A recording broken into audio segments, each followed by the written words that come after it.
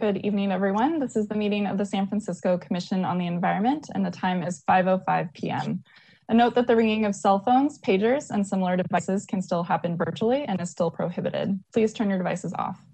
Due to the COVID-19 health emergency and to protect commissioners, department staff, and members of the public, the Commission on the Environment's meeting room 416 is closed.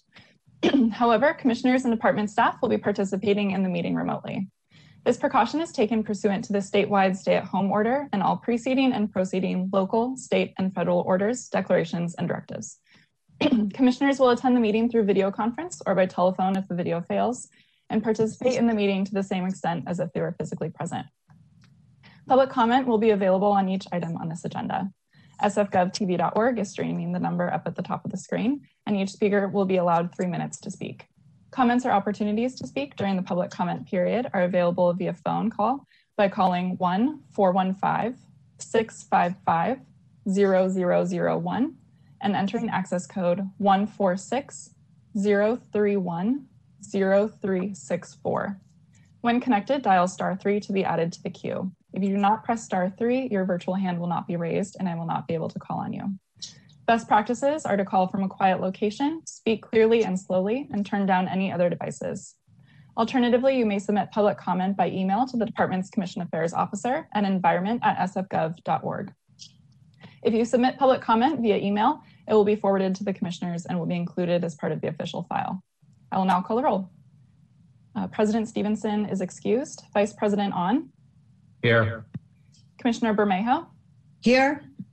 Commissioner Hunter. Here. Commissioner Sullivan is excused. Commissioner Wald. Here. And Commissioner Wan. Here. All right, we have a quorum. Thank you, Katie. Next agenda item then. All right, I'm moving on to item 2, President's Welcome, and this item is for discussion. Good evening, everyone. I'm taking over for our President Stevenson, temporarily today. The Commission on the Environment acknowledges that we occupy the unceded ancestral homeland of the Ramaytush Ohlone peoples, who are the original inhabitants of the San Francisco Peninsula. We recognize that the Ramaytush Ohlone understand the interconnectedness of all things and have maintained harmony with the nature for millennia. We honor the Ramaytush Ohlone peoples' enduring commitment to Warep, Mother Earth, as the indigenous protectors of this land and in accordance with their traditions. The Ramaytush Ohlone have never ceded, lost, nor forgotten their responsibilities as the caretakers of this place, as well as for all peoples who reside in their traditional territory. We recognize that we benefit from living and working on their traditional homeland. As uninvited guests, we affirm their sovereign rights as First Peoples and wish to pay our respects to the ancestors, elders, and relatives of the Ramaytush community. As environmentalists, we recognize that we must embrace indigenous knowledge in how we care for San Francisco and all its people. Thank you for your attention during that important acknowledgement. And I would like to start tonight's meeting by welcoming our newest commissioner, Austin Hunter, who will be serving as the commissioner for the remainder of Tiffany Chu's term. Commissioner Hunter is also on the board of the San Francisco Legal Conservation Voters and has been involved with a number of community organizations. But I think it's better introduced in Commissioner Hunter's own words. So if you have words you'd like to share with us, Commissioner Hunter, now would be the time to do so. Thank you, Vice President. I am very excited to step into the remainder of the former commissioner's term. I am thrilled to say that I've been able to watch the fabulous work that this commission has been doing over the past year. Watching you go through the budget process has really created a sense of admiration and respect for every single one of you. That being said, I'll stop there and just say I'm excited to continue the work with you in the coming year. Thank you, Commissioner Hunter, and again, welcome. Is there any public comment on the President's welcome? Yes, we can open for public comment, and then did you also want to mention any changes to the agenda?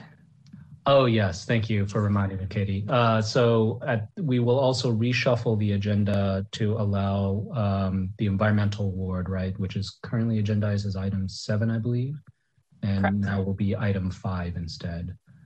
But do we need to make that a formal vote, Katie, or are we just fine doing it at my discretion? No, that's fine. Okay. All right. And so I will share the instructions for making a public comment. on the President's welcome. Right, and just a reminder for anyone who would like to call in to comment on this item to press *3 in order to raise your virtual hand. Otherwise, you will not be added to the queue, and you will have 3 minutes to make your comment. And give me one moment while I check our queue. We don't currently have any callers in the queue, but we'll take a brief pause.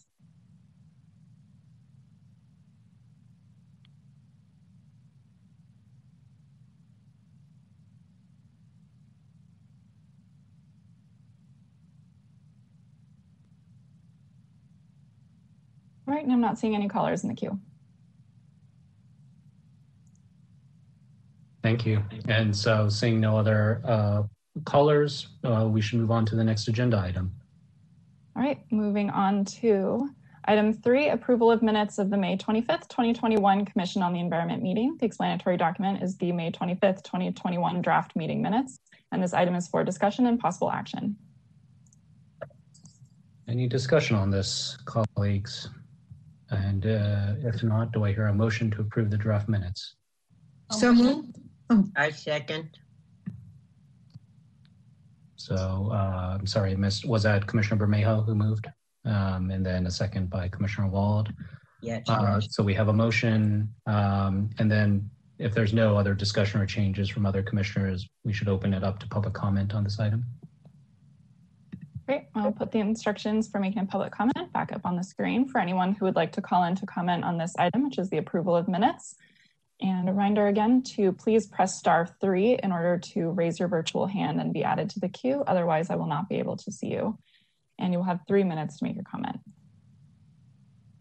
And I don't see any callers in our queue, but we'll take another brief pause.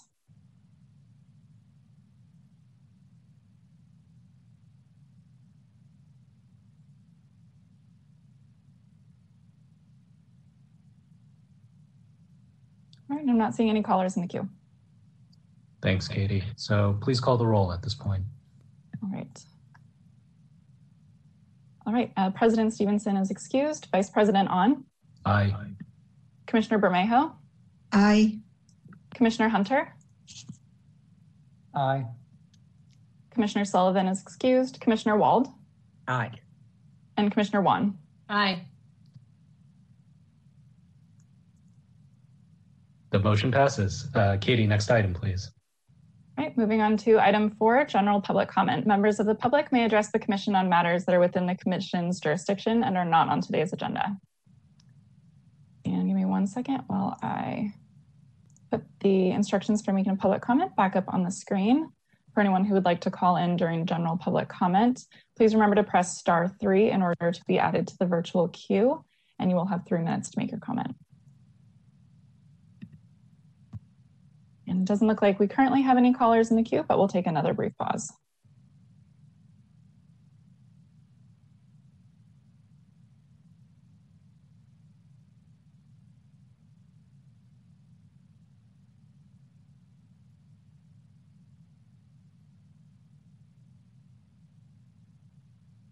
All right, and I don't see any callers in the queue. Thank you, Katie. And which brings us to the next item, which is the reshuffled item, the Environmental Service Award. And if you want to mind reading it for us, Katie. Sure. All right, so it's a presentation of the Commission on the Environment Environmental Service Award to Joe Licata, and this item is for discussion. At this point, Commissioner Wald, if you wouldn't mind introducing the item. Thank you, Commissioner Ron, and good evening, everyone. I am honored to present this Environmental Service Award to Joe Licata, who has spent over 30 years leading innovation in the hospitality industry at Hilton San Francisco. Joe exemplifies the idea that we can have a healthy environment and a great economy while using our sustainability goals to support community needs throughout the city. She has spent her career setting up systems to ensure that working items such as coffee pots and linens and furniture that others might have sent to landfill were redistributed to nonprofits, homeless shelters, and others in need. As a result of her efforts, Joe has helped provide a second life to nearly 500,000 tons of supplies, furnitures, and equipment that was languishing in storage closets or slated for dumpsters. She also implemented energy efficiency and zero waste measures at Hilton, measures which not only support the city's climate goals, but model San Francisco's commitment to visitors from around the world. She led the Hilton to adopt programs in water conservation and recycling, and food recovered from meetings and conferences at the hotel was donated to nonprofit groups and neighborhood organizations. In addition, Joe has partnered on a range of activities for local organizations, such as allowing Outward Bound to use the Hilton for its annual fundraiser. Joe has become an integral part of our San Francisco community, and her impact on our residents and our environment will be felt for years to come.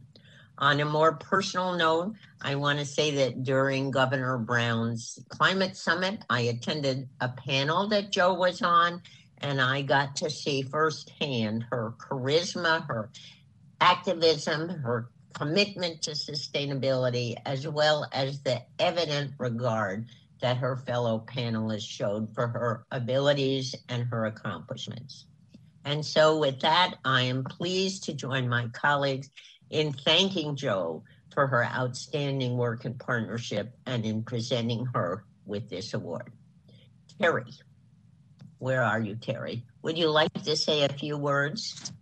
Yes, I would. Thank you, Commissioner. And you really said this well. I think all of us. So I'm the general manager at the Hilton. I've been at the Hilton for about 3 years now, and I met Joe my first day, and she made such an impact on everything I do, on everything the hotel does. I think we all strive to leave a legacy. And I'll tell you, Joe has left her legacy at the Hilton and at the Park 55. Nothing leaves our hotel without somebody saying, did anybody check with Joe Licata to make sure that we couldn't donate it, we couldn't recycle it, we couldn't send it to somewhere else, we couldn't send it to a nonprofit. Her passion and her goodness and her joy will resonate for many, many, many years to come. I'm honored and thrilled that she received this award, and I'm humbled by the work that she does. It's just, to me, it just fills me with hope for the future, and I'm just so very, very, very excited that she was recognized for this. So thank you for doing that. And I can't put into words, how grateful I am that my path touched hers and that her path touched Hilton. Thank you. Thank you very much. Sean, would you like to say a few words? Yes, I would. So everyone at the Department of the Environment adores Joe Licata. I just have to say that she has been a friend of the department since before we were a department, since it was zero waste over at Admin Services. And one of the things, first, right? Joe has done all of this stuff at the Hilton, and she makes the city look good, but she has also modeled this kind of behavior for other hotels and other restaurants and other institutions in San Francisco. So just things like setting up this turnkey program to make sure leftover food from whatever happens at the Hilton gets right into the hands of people who need it, food pantries around the city. She was one of the first people to do that in San Francisco. So, and then I also want to say I was able to attend, Joe was nominated and won the Peter Goldman Award for Community Service. She was nominated by the Hotel Council. And so I was able to attend that lunch, and there were hundreds of people there. And almost everyone who was attending that lunch was from a nonprofit or an organization that Joe had helped, whether it was the Fine Arts Museums of San Francisco, whether it was KQED, whether it was the Tenderloin Neighborhood Development Center. So I mean, I'm so, You know, I use the term cavell a lot when I present and talk at the commission. I cavell. This is an amazing human being. And guess what? I know her. So, but one of the things, like you kind of glossed over the fundraiser for Outward Bound. Maybe people in their head had a picture of, oh, a ballroom, right? With people sitting down and eating. No, she allows Outward Bound to do their fundraiser, which involves rappelling down the side of the Hilton Hotel. So again, not sure that a lot of people would do that. It is a huge moneymaker for them. I know they can't wait to start doing it again. It's a great event. And so always, always her fingers in all of those kinds of events. You know, how creative is that? So we adore Jo at the Department of the Environment. Whatever you ever need from us, we are there because you have been there for us. And I'm so excited that you're getting this award. Thanks. Thank you. Thank you. Thank you, Sean. Over to you, Director Raphael. Thank you. Oh my God, Jo, you're sitting in a hotel room just taking this all in. I'm so excited. I'm so glad. So the one thing I just want to add to all of the incredible things you've heard is that Jo builds community. And I think that that's something that is so important when we think about the issue of scale. It's one thing for the Hilton to lead by example in San Francisco. It's another thing to take those lessons and create a community in the hospitality world that can share their best practices, push each other, compete a little bit. And that's what Jo does. She brings together her colleagues from hotels from around the country, and they've come to our offices, and Jo has led them in this information sharing, inspiration. How do we push ourselves and do more? So Jo, you've made a difference here in San Francisco. You've made a difference across the hospitality industry. You make us smile, you make us laugh. And for me, when I think of you, Jo, I just think of the warmth that you give off and how truly happy you are to be in this space and this role. And I can imagine you have bruises on your forehead from trying to get some things done, but you never let that get you down, or at least I haven't seen you get it down. You're so determined and you're so positive. The planet is lucky that you decided to do this work. And like Sean, I'm just tickled to be participating in this award for you tonight. And now it's your turn, Jo, if you'd like to say a few words. Well, first of all, Commissioner Wald, Debbie, Sean, Kevin, Terry, I am so honored, and it's remarkable that after all these years, I have tried to think of how best to express the relationship that we've had at the Hilton with the department. And you're right, Sean, it wasn't even a department. I mean, I remember the Bronze Age, David Osman and people like that when we were just starting these zero waste programs. But I never thought of it as a company and an association or a government organization relationship. I always thought of it more as friends calling friends because of the things that we shared. And I always felt that if I had a question on a procedure or a problem, I knew that I could leave a message for Kevin. He'd call me back. Sean, she'd call me back. You were always so willing to participate with hospitality events and meeting planner events. But before I go any further, I want to talk a little bit about that rappelling of Outward Bound. I mean, I can talk about it, but our general manager, Terry Lewis, actually did it. And I think Sean did too, if I'm not mistaken, right? So kudos to all of those who actually did the rappelling down the side of the Hilton. And I just want to say that my time in San Francisco I always thought of my position that was created for me by a very forward-thinking general manager, Holger Gantz. And each successive general manager, I have been so fortunate because, as I've always told people when they ask, well, how do you start a program like this? You need your management support because you can't get anywhere unless the people at the top are supporting the efforts and have their backing. And that has always been the case. And I've always said that this job was a grace and favor type of position. And I am eminently proud and humbled at the same time by the reception that you've all given me and your kind words that I will cherish.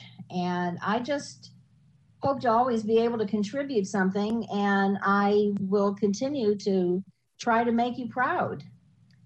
That's the best I can do because that means the world to me. And the awards are wonderful, but I think all of you agree it's the work that you love, it's the doing of it and seeing a result. And yeah, hitting your head against your forehead against the wall when you're told by a department in the hotel, we have 4,000 glasses in a storage area, and Joe, if you can't find a home for it tomorrow, it's all going to go in the dumpster. So these are the types of things that really motivated me, and they gave me the challenge. So again, thank you so much, everyone. I am truly, truly blessed to have had your friendship, and you will always have mine. Thank you so much. Thank you. Thank you again for your service, Joe. There are no other speakers. Maybe we should move on to public comment then, Katie. Great. Give me 1 second while I pull up the instructions. There we go.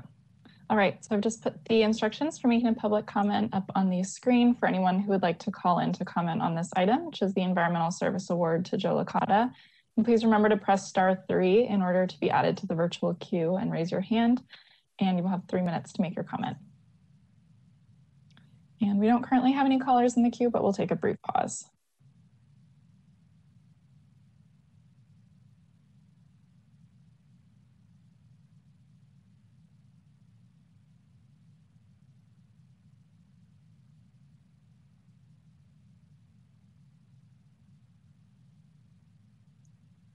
All right, and I'm not seeing any callers in the queue. Thank you, Katie, and congratulations, Joe. We'll see you again soon, I'm sure. At this point, we'll move on to the next item then. All right, great. Moving on to our next item, which is now item 6, presentation on mobile CRV bottle redemption pilot program. The sponsor is Deborah Raffel, director, and the speaker is Kevin Drew, senior zero waste specialist, and this item is for discussion. Wonderful. Well, this item is near and dear to my heart because it feels like it came on my plate almost the first week of my role as director. As you may know, the state has a law that says that you must be giving a deposit for bottling cans when you buy them. It's fairly invisible to most people at this point, but it's a deposit. It's not a tax, it's not a fee. And so because it's a deposit, it means that you have the right to redeem it and get your money back. So there are these requirements to have what are called redemption centers. California Redemption Value, CRV, that's what that stands for when you see it on a container. And we used to have many of these sites all around the city where one could go get your money back when you brought your bottle and can. But now we are at a point where we have only one of such place. So it hardly meets the standard of convenient access to getting your money back to redemption. And so thanks to the leadership, frankly, of our elected officials, Assemblymember Ting, Senator Wiener, and our own supervisors who've really been with us on this, there was money set aside in the budget on the state budget, as well as a law put in place to create a pilot program that allowed some creativity for cities to lean in and try and design new systems for these redemption centers. And our goal for the pilot, we applied for and got a pilot status, and you'll hear from Kevin Drew and our partners about that. And I think the thing I want to leave you with is that this is a pilot, and it means that we are figuring things out, this new system, as we go. Our intention is to make the program available to everyone in the city, no matter their location, no matter their preferred language, or their access to the internet or a smartphone. That is our intention. We are building towards that. We can't do this alone. This is not really the responsibility of the Department of the Environment to implement a program like this. And so it's our partners that make this such an incredible pilot. And you're going to hear from the San Francisco Conservation Corps, our Planet Recycling, Oregon Beverage Recycling Cooperative, and of course, our own Kevin Drew. So to present the pilot to you tonight and get us kicked off is Kevin. So Kevin, take it away. Thanks, Debbie. Thanks, Debbie. And I appreciate your recognizing the group. It's a group effort. And just as Joe said, his friends calling friends, that's even though it's taken us 5 years, Debbie, that's essentially what we're ending up with is a really good collaboration to make this pilot real. And that's really what I want. Debbie's outlined it really well. What she's here to see, along with the rest of you, is that we've gone from a representation that you see on the screen here of what a truck would look like to we're actually getting them on the road and all the pieces are coming into play. Basically, this is a mobile system that will go to your neighborhood and pick up the bottles and cans that you assemble into a special bag that is coded with your identification information, and you'll get your money back in a few days, and the material will go off to one of our partners' yards, helped by another one of our partners with staffing, and it'll be seamless and very convenient and very accurate as well. Go ahead, Katie, to the next slide. There's the goals are to make it more accessible, as Debbie said, and it's a citywide effort to reach every district. That we'll do over the course of the next 3 or so years. And it encourages everyone to do the recycling that they may have forgotten that they were getting this deposit back. We think this will actually bring some more connection to people to their environmental role. Go ahead, Katie, next. And this is what people remember about recycling in the old days. It still is here because you got to go off a long way to get your money back. But let's move on to the next slide and see what it's going to look like going forward.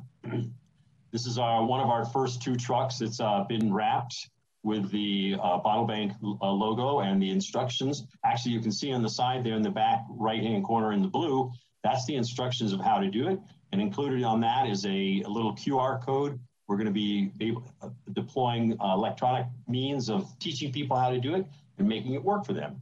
And those are our partners down below. Go ahead, Katie, next slide. And this is one of our first partners. This is the Conservation Corps.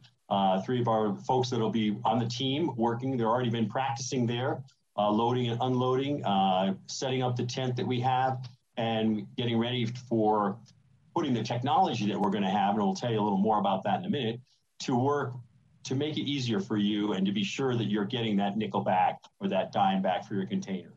Bottle Bank is the name of the program. As you can see the emblem on the safety vests. Go ahead, Katie, next. And these are our partners.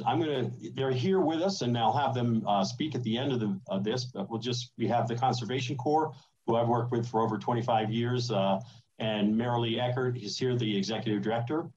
We have Our Planet Recycling, which is that last remaining recycling center here with Ursh Sirzars, who's he and his brother are the owner and operator there.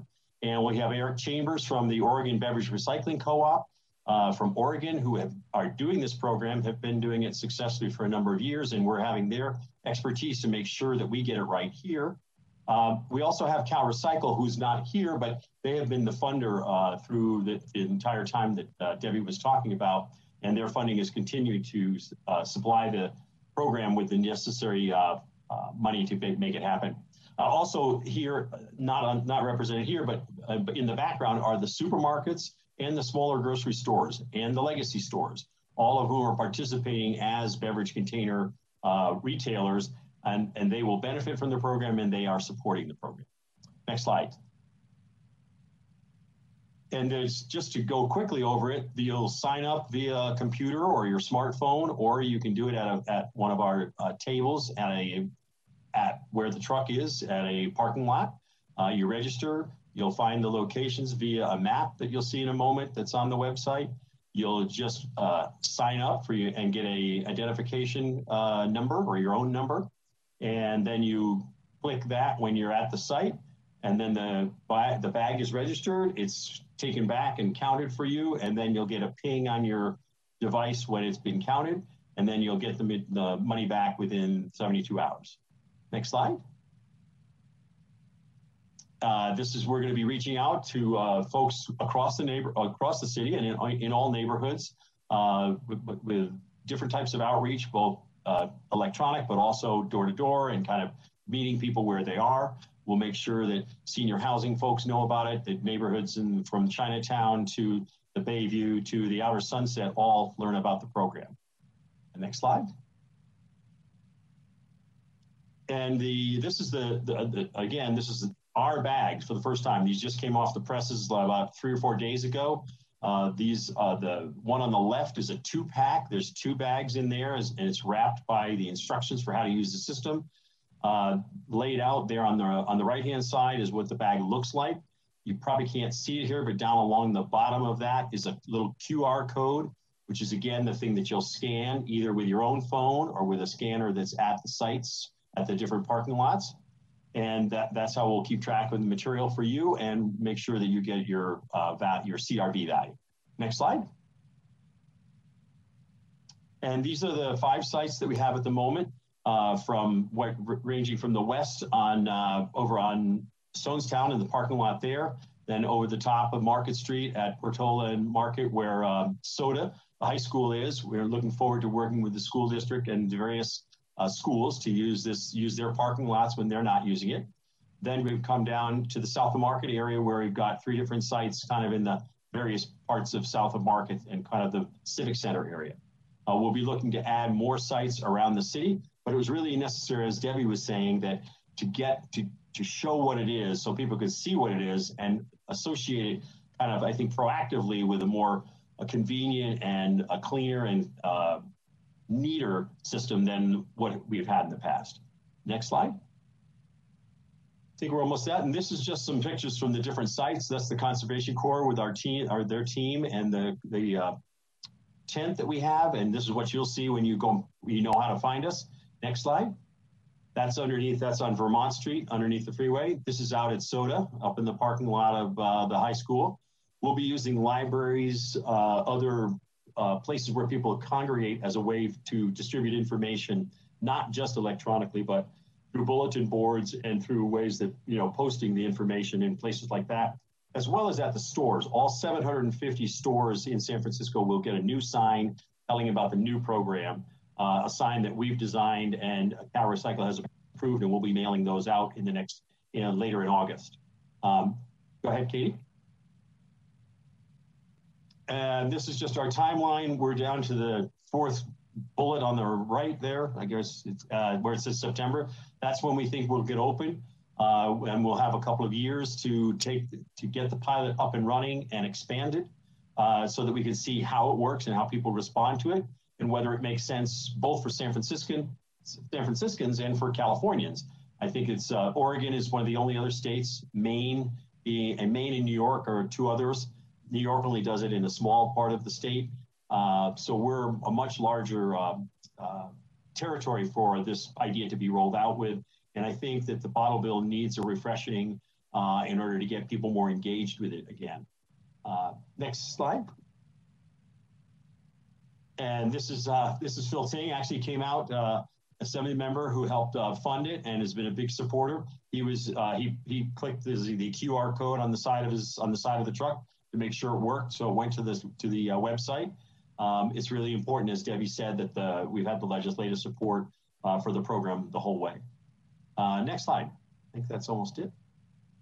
Yeah, thank you. Actually, one more slide. I'm just going to introduce Mary Lee from the Conservation Corps, Orsh from Our Planet, and Eric, just to say hello. And we're all here to answer any questions you might have, but I wanted to give them a chance just to give a quick shout out from their own organization. Mary Lee, could you start? Yeah, hi. I had my video off because it keeps freezing, but I wanted to thank you. I mean, this is such a great opportunity for the Conservation Corps. We have young adults, mostly the ones that will be working on this are 18 to 26 years old, and they're really looking for opportunities to complete their education and to get job training and then move on to, really living wage jobs. So this is a great opportunity to get them involved in that. And also the other piece of it is that we are facing a climate crisis right now, and turning it over to the next. Sure. Finish your thought, Mary Lee, if you can. Go ahead. I think we might have lost her. Okay. Well, let's if she comes back on, we can grab her. I'd like her to finish that thought. I know what she's thinking a little bit. But Ursh, do you want to just jump in? From Our Planet Recycling? Yes. Come on in. Yeah. Yes. Can you hear me? I'm muted us. Okay, I'm. Oh, there we go. She's back. Yeah. Go ahead, Mary Lee. You can just, if you need to keep the camera off to keep the audio, I think what you were saying was important.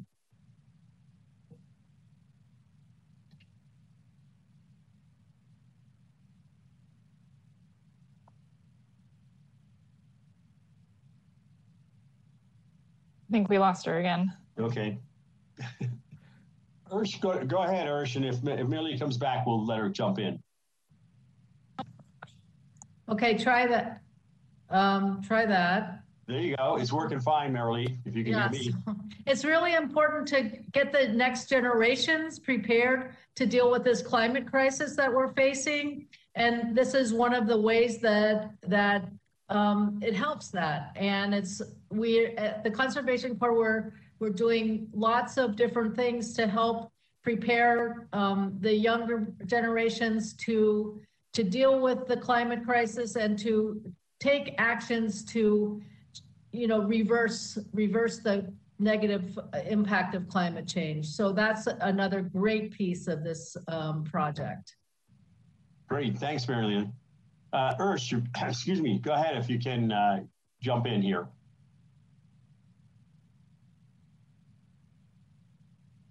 From Our Planet Recycling. I heard you a moment ago. You may be muted because you're not hearing you. Hello? There you go. Hi everybody. That's it. Hello? Can you hear me? You got it. We're good. Hello, hello. Yeah, we're hearing you. Hello, Speak hello, your hello. piece. We are hearing you, Ursh, but you're not speaking. He might not be able to hear us. I think we lost him. How about Eric? Eric, can we get you? Are you there? I am here. Can you hear me? Yes, we're hearing you just peachy. Excellent. I'm trying to start my video, but it's not letting me. Okay. So I will just quickly say hello to everybody. I'm Eric Chambers. I'm the External Relations Director at the Oregon Beverage Recycling Cooperative. And as Kevin mentioned, we are the sort of operational stewards of Oregon's bottle bill, which was the first in the nation. And we are excited to share kind of our experiences that we've had with the bottle bill along the way.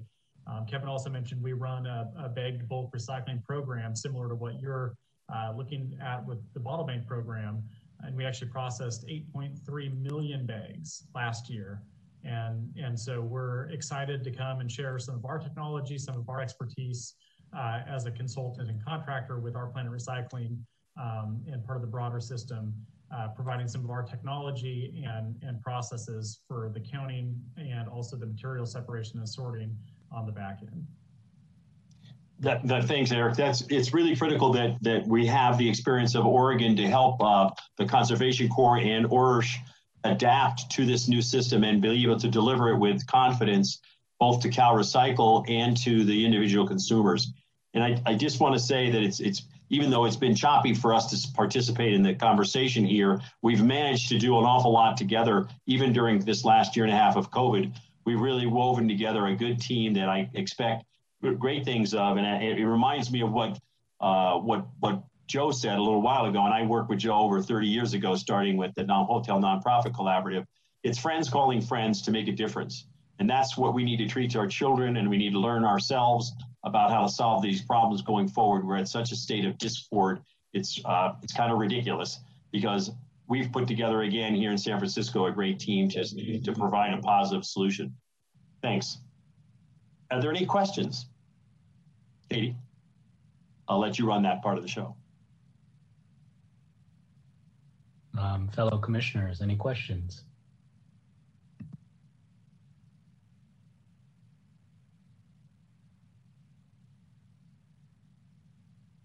I don't hear any, so. I think Commissioner Wald has her hand raised in Commissioner Wald. Okay, please, Commissioner Wald. Thank you so much. Kevin, that was a great presentation. The technological glitches notwithstanding, I'm very excited that this program is up and running. And my question concerns the post-pilot assessment that was referred to on one of your slides. I wonder if you could just say a few words about the criteria that you are using for that assessment and how you all are going to be gathering that information over the next 3 years. Great. Thanks, Commissioner Wald. Yes, that's the point of the pilot is to try different systems within the CRV realm and see both how they work sort of operationally and then how much they cost if they cost more. We know that the system that they use in Oregon does have a slight additional cost to having everybody voluntarily do it all. But the balance of that is the convenience, and more material is captured in this source separated manner. So they're getting, I think, Eric, you may have the number, but it's 80 to 90% of all beverage containers are collected separately. So they go right to market. They have markets that are strong for that. It joins with a curbside program in that there are other materials that can be picked up in a commingled fashion. But by having those materials separate, you really get that you maintain the value of it. So it's a higher and better use. And I think, again, what Mayor Lee was talking about, the other piece of it is paying the money to have a stewardship program that really works. And that's what creating jobs for the Conservation Corps is about. That's what supporting a good recycling center like our planet is about. So much of our history has been a race to the bottom in the recycling industry to kind of grind it down. And it's really just a short-sighted way of going about business. So, Joanna, we are going to be keeping track of all these costs and all these benefits and piling those up and reporting them to CalRecycle as part of the whole pilot. There's 5 other pilots in the state, and there may be another, it looks like there's going to be another 5 beyond that. But we think this is a real winner, and we hope to be able to prove that out. May I jump in here too? Sure. Yeah, thanks. So this is really important feedback, not just for us in terms of how we might shape our program, but for the state of California. CalRecycle understands that the bottle bill, which is, I don't know, Kevin, 30 years old? Yeah, 35 years old. 35 years old. Everyone knows that it needs an update. It needs something, but we don't know what to replace it with. People have ideas, and we've looked at Oregon with envy and said, wow, we would like a system that is as smooth and run by industry. So it's not the responsibility of local government to run it.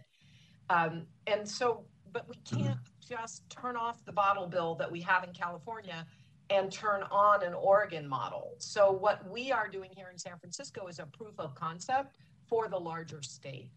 The other pilots that are funded are much more traditional in their approach. They're very much like the old bottle bill system.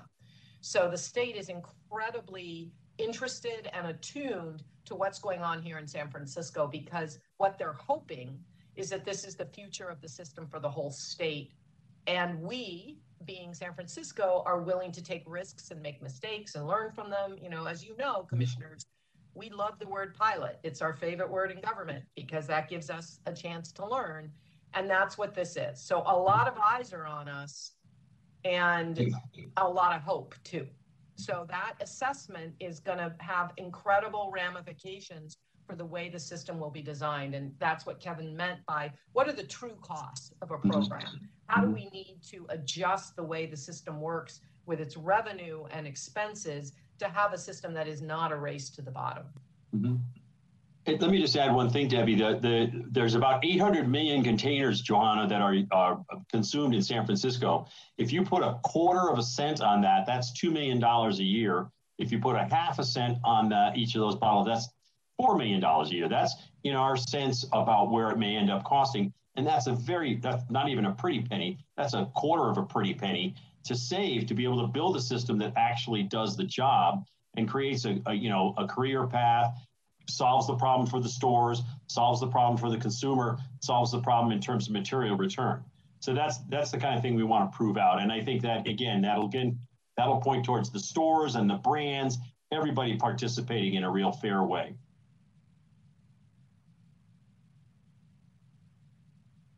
Yes, Commissioner Wong. Yeah, Kevin, thank you for the presentation. It's really exciting. I think at one point at the Chinatown, I think when we talk about zero waste, one time we were talking about, can we have a mobile like trash collection truck? So I'm really excited to see this mobile like can bank that we can actually put it there, especially very congested area like Chinatown. And it's very exciting. I hope this is just a start.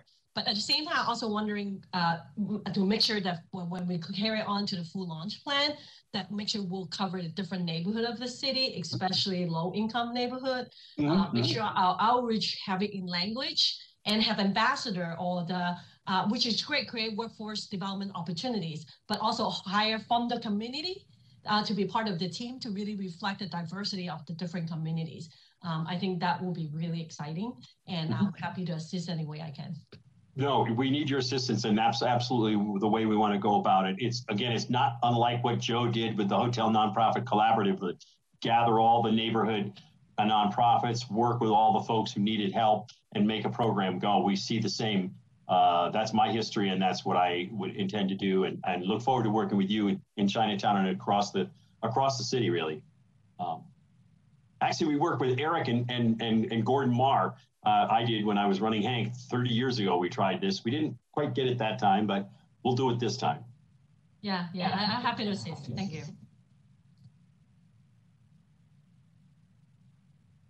Yes, Commissioner Hunter. Kevin, I just want to echo the other commissioners' points first off and say this is a fantastic program, and I'm very excited to hear it. I was just curious about some of the more logistical aspects as we start to think through the different personas who would need access and where access is going to be a big barrier. One of the things you said popped out at me was the requirement for a smartphone unless you could sign up at the mobile site, as well as the 72 hours to receive the funds back. So starting with the first one, will there be alternatives to signing up directly at the mobile site through public libraries or... And then just the other second question on receiving the funds back, because either unhoused or unbanked populations would also need access, are there solutions in place to provide? We're working on that. We have some solutions. We actually are mostly falling back onto the existing system where you can, at OPR, at the Our Planet Recycling, you can get cash there. So there is one outlet that still does that. We want to expand that, and we're working with both stores and with actually private industry about how to create a kind of like an EBT or some kind of a card that I know there's many social services that use cards. The question is how transferable are they and how universally acceptable are they? And that's the direction we want to go, but we also want to maintain the simplicity of it. The MasterCards are expensive. It has to be something other than that, I think. And I think, again, going back to Debbie's point, I think we certainly understand this issue. I've worked with folks at redemption centers for over 35 years. I know everybody and I know how it works. and I know what their concerns are. So we will pay attention to that and help, I think, grow a new methodology that is more compatible with those who may be unhoused or unbanked. And we had some very exciting developments in that area that I can tell you more about when we get a little further along. And working with the treasurer too, as helping to find that out, as well as the homeless services folks. Thanks.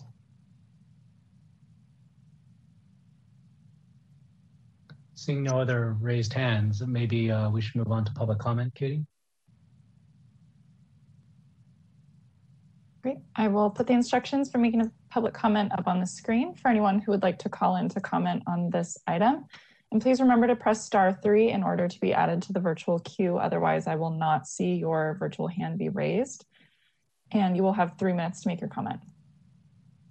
And I do see that we have a caller in the queue. And so I'm going to pull up my timer and I will unmute our first caller now.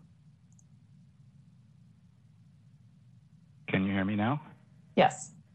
Okay, it's David Pilpel. It's kind of confusing because I'm monitoring 3 different meetings, and for some reason the WebEx event on the screen doesn't allow me to raise my hand on the screen, so I had to hang up and call in for public comment. If there's a way that you can adjust the participant roles so that I can participate via WebEx, then I can save one device, because it's just confusing here. Plus, I can't figure out who all is participating. I can see some people, but not others. It's a limited participant role. It's different from how it's been set up in the past. Okay, on this item, the mobile recycling program, I want to support all of the work that Kevin has been doing, which is substantial to make this happen. Lots of big concepts, lots of details, trying to make this both something for the public to use, but also to bring greater awareness and connect it to other programs and climate and all of the urgency that I'm sure he spoke about earlier. Also in reference to the 2 state secretaries of the relevant agencies, there are Jared Blumenfeld and Wade Crowfoot from San Francisco, our people who I think understand this department and the environment in incredibly important and fundamental ways. And so we've got an incredibly narrow window of time to make as much happen as we can in the city and in the state while we have all of the things lined up, while everything is on fire, you know, like literally and figuratively. I'm sure I could say more, and I'm sure I'm running out of time. That's another thing we could do, is show the timer on the screen in real time. There you go. All right, still working on public participation here. Hope that helps. Thanks very much. Thank you. And thank you, Drew, for your work, Kevin, for your work on this. Really appreciate it. If there is no other public comment in the queue, Katie, we should move on to the next item then. All right. Sorry, give me 1 second. Here we go. All right, great. Okay, moving on to our next item, presentation on fixed lead SF overview and progress to date. The sponsor is Deborah Rafael, director, and the speakers are Ryan Ramos, climate program manager, and Karen Yu, senior environmental health inspector. And this item is for discussion. Wonderful, thank you. Thank you, Katie. Thank you, President On, or Vice President On. So tonight we're going to hear a really interesting program that marries the intersection of social justice and environmental justice, that operates between departments and brings in the expertise and the experience of various city agencies, where I believe the whole is truly greater than the sum of its parts. And these kind of opportunities don't come our way every day. This was made possible because of a settlement that San Francisco participated in with the lead-based paint industry that released millions of dollars for our city. And you'll hear more about that from Ryan Ramos. But I just want to make the point that lead paint is still very much a problem in San Francisco, even though we have been working on this issue for many decades. And lead paint becomes a problem at the intersection with energy efficiency because the areas where lead is an exposure problem are some of the same places where we want to make changes for climate reasons, for energy reasons, like windows and doorways. So there's this opportunity to think holistically about an older building from a public health standpoint and from a climate standpoint. And that's what we've been doing in this program. Of course, you all know and remember how toxic a chemical lead is. There is no safe level of lead in blood for children. And the more we understand about lead, the more concern we have about the impact of lead on IQ and on other health aspects of developing minds. So we're fortunate, very fortunate today to have another partnership to showcase for you. Another partnership just like the CRV that's at its early stages of development. So Ryan Ramos from our office will be talking about it, and Karen Yu from Department of Public Health. So I will let Ryan kick it off. Great, thank you, Debbie.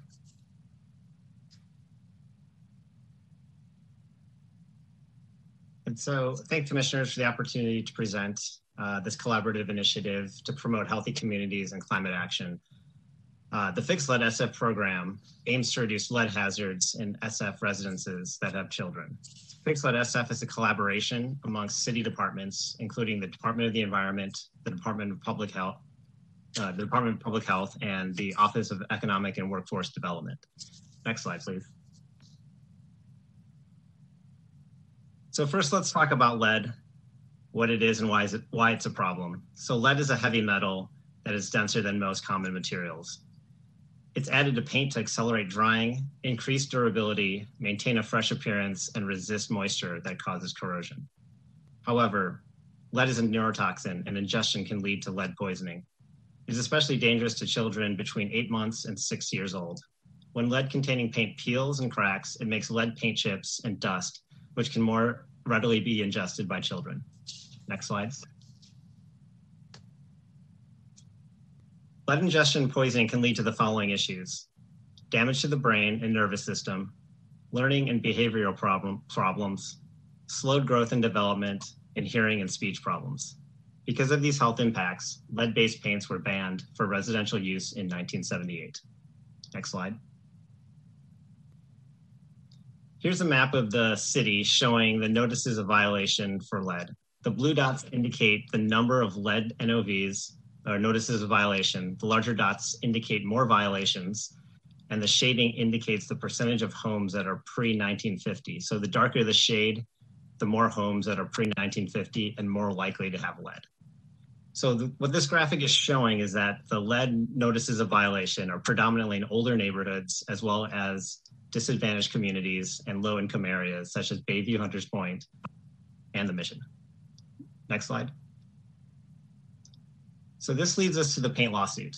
In 2000, 10 cities and counties in California, including the city and county of San Francisco, filed a case against lead paint manufacturers, accusing them of knowingly selling a product that caused health impacts. In 2014, Sherwin-Williams, NL Industries, Conagra Grocery Products companies, all paint manufacturers, were held accountable for creating a public nuisance in these 10 cities and counties. As a result of the lawsuit, paint manufacturers were ordered to pay for to fund inspection for abatement of lead paint and lead contaminated dust from the interiors of homes and lead contaminated soil around homes in these 10 cities and counties. The manufacturers appealed this decision. In 2017, the Court of Appeals issued a decision upholding the Superior Court's determination that the manufacturer is liable for a public nuisance. In February 2018, the paint manufacturers appealed to the California Supreme Court, and the California Supreme Court confirmed the Court of Appeals decision that the paint manufacturers were liable. Finally, in October of 2018, the US Supreme Court rejected the manufacturer's petition for review. Next slide. So this timeline shows that the settlement was decades in the making. The lawsuit was first filed in 2000, and the settlement was finally decided and funds paid out in 2019. So it took almost 20 years for the initial lawsuit and for the cities and counties to see a settlement from the lawsuit. San Francisco's share of the settlement is $21 million, which will be dispersed over 7 years. Next slide. The settlement provides funding for the lead abatement program that we've branded as Fix Lead SF. This is a citywide program that leverages the combined knowledge and experience of the Department of the Environment, the Department of Public Health, and the Office of Economic and Workforce Development. The main goal is to reduce lead hazards in San Francisco residential buildings, both single family and multifamily. Department of Public Health and the Department of the Environment are the co-leads, with the Department of Public Health leading the technical and regulatory aspects, and the Department of the Environment leading the program administration. The Office of Economic and Workforce Development will assist with developing the workforce required to mitigate these lead hazards. Next slide. So it's important to note that the Department of the Environment's role here is informed by nearly 2 decades of administering customer-facing energy programs. On this slide, you can see my colleague, Paul Gray, who has been with the department for more than 12 years, starting with the implementation of the San Francisco Energy Watch rebate program. Prior to Energy Watch, Paul was a licensed carpentry contractor. His experience as a contractor and as an energy efficiency specialist brings unique insight into developing the Fix Lead SF program. Paul's evolution is emblematic of the team's evolution. As the San Francisco Energy Watch door closes, the door to harm reduction opens. Next slide. The Department of Public Health leads on the technical side, as they are experts in the public health impacts of lead and the pathways for which lead enters children.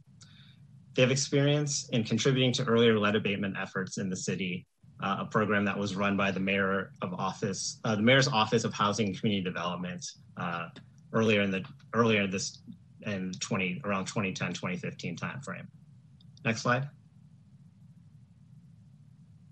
The city has a degree of discretion on how to use the settlement money. The Fix Lead SF team has decided to prioritize funds towards abating lead hazards in homes with children and expectant mothers. In order to target these homes with a higher likelihood of lead paint, the project will focus on homes built before 1950. Next slide. So the program design has been informed by the following. Prior lead abatement efforts from the city in the program I mentioned earlier under the Mayor's Office of Housing and Community Development, which was funded by a Housing and Urban Development grant. It was also informed by existing Department of Public Health lead poisoning cases. And lastly, the program conducted outreach to tenants, property owners, and lead professionals. These aspects help shape the program priorities, implementation, and participant targeting. Next slide. The program has identified priority zip codes, as you can see on this map here, that take into account population of children, low-income families, and incidences of lead poisoning. These zip codes include 94110, which is Mission and Bernal Heights, 94112, which is the Outer Mission, and then 94124, which is Bayview Hunter Point. Next slide. The program will start with a pilot phase to test out the program processes and procedures on a smaller scale and to iron out any wrinkles before we roll out the core phase of the program. Participants in the pilot phase will come from existing DPH lead poisoning cases. Next slide. The program will emphasize mitigation measures as part of reducing lead risk to children. These measures will focus on friction surfaces that generate lead dust that present an ingestion hazard. These mitigation measures these friction surfaces include windows, double hung, made of wood, built-in furniture and built-in cabinets, and wooden doors. The program will also inspect outdoor areas that may contain lead contaminated soil. Next slide. To guide an efficient implementation, the Fix Lead SF team has developed the following program structure. The overall program lead is the City and County of San Francisco, with DPH, Department of Public Health, and Department of the Environment co-leading the program. We will be assisted by a third-party administrator whose primary role will be handling administrative functions, including contracting and payment to the lead service providers and relocation service providers that are shown on the diagram in red. These entities will be completing the inspections and the lead remediation work, as well as relocating the occupants of the units being remediated. The lead professionals and relocation providers will contract directly with the property owners to complete the services. The property owner then completes a participation agreement with the city that agreeing to terms and conditions of enrollment. The structure with a third-party administrator is designed to facilitate disbursement of the settlement funds, provide additional value-added services, as well as shield the city from unnecessary risk. Next slide. Fix Lead SF speaks to the heart of the department's mission statement, which is to provide solutions that advance climate protection and enhance quality of life for all San Franciscans. To enhance the quality of life, we need homes that are not only healthy and safe, but also comfortable and efficient. As Debbie mentioned earlier, windows are a major component of our program. Modern high-performance windows do not contain lead. These window systems use a combination of insulating frames and other features to reduce heat loss that lower heating bills. The additional insulation also reduces noise and air infiltration, providing a more comfortable living environment. During the course of the project workflow, Department of Environment staff will identify additional opportunities for interventions, primarily energy related, but also potentially related to other areas such as indoor air quality, integrated pest management, and zero waste efforts. While we have an engaged audience for addressing lead hazards, we plan to leverage this opportunity to serve the participants with additional department services. Next slide. So from the inception, the energy team has been a product of opportunity and has evolved with the times. So this evolution of the energy team is similar to that of the common light bulb. Like the incandescent light bulb with a single filament, the energy team began as a single program, the San Francisco Energy Watch. Next, the bulb became a more sophisticated product, the compact fluorescent bulb. Similarly, the energy team expanded to include Bayren. Now the fluorescent bulb has given way to the LED bulb. So much technology packed in a small form factor. Like the LED, the energy team is also packing a lot of programming and whole house retrofit experience to improve the Fix Lead SF program, making the program more efficient, effective, and enhancing the quality of all San Franciscans. Next slide. In closing, I'd like to acknowledge our partnership with the Department of Public Health and the Office of Economic and Workforce Development. My colleagues over at DPH, Karen Yu and Cynthia Melgoza, have been key partners in the development of this program. It's been a pleasure working with them, and the program design has benefited greatly from their experience and knowledge. Also, Ken Nim from the Office of Economic and Workforce Development has been instrumental in forming our collaboration. He's provided excellent feedback and support when needed, and will be a valuable resource as we develop the skilled workforce necessary to address lead hazards. Finally, we believe this program can deliver numerous benefits to the residents of San Francisco. The reality is that we have far more deserving applicants than we have budget to serve. Locating additional funding to carry the program beyond the existing budget would allow us to reach more residents, particularly children, and improve health outcomes and deliver climate solutions. Thanks. Are there any questions related to Fix Lead? Switch to grid view so I can see from colleagues. Anybody with a raised hand, perhaps?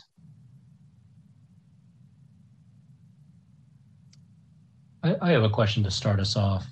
So I know we're prioritizing a couple neighborhoods that are close to the southeast sector, Outer Mission.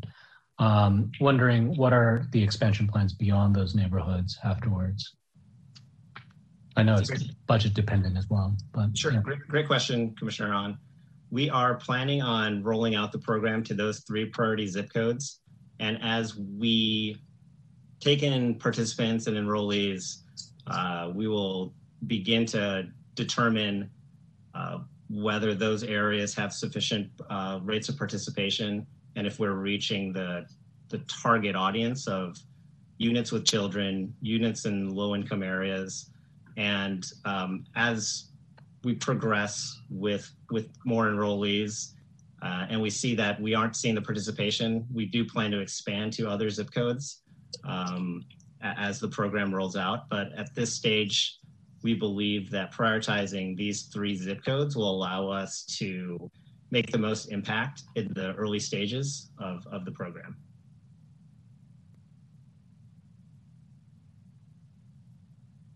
Questions or comments?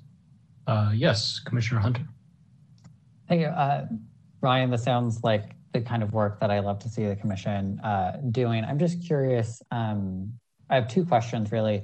So I understand that the census data is going to be coming out soon, and that will hopefully include some counts by age and population size.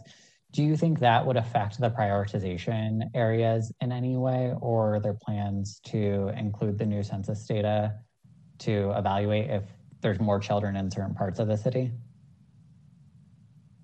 Thank you, Commissioner Hunter, for your question. I believe we will look to that data to potentially kind of reevaluate some of our priority areas that we serve.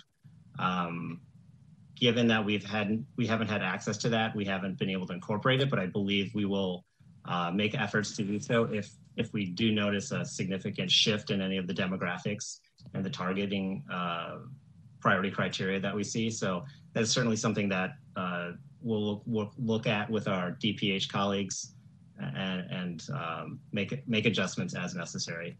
I did want to ask Karen Yu, my colleague from the Department of Public Health, if she wanted to add anything additional to what I presented. No, you did a great job. Yes, thank you. Some of the data that we used in prioritizing these zip codes were from 2019, wherever possible. We received, we incorporated the data from 2019 as well. And yeah, I imagine like demographics in the mission may be changing, so we'll take a look at that. But there's no doubt that we have had a lot of cases from the mission in the last 20 years. So yeah. Mm-hmm. And then just a quick follow-up to that one is for the outreach efforts that we're doing with the Department of Public Health. Are we doing any outreach to SFUSD or working in any way to go into schools so children could just go home to their parents and say, hey, I got this flyer. I'm not sure if it's relevant to us, but going directly to the source? Yeah, actually, school will be a part of our outreach efforts, except that by the time they get to school, they're almost past the high-risk age. Most kids get lead poison when they're about 8 months to about 3 years.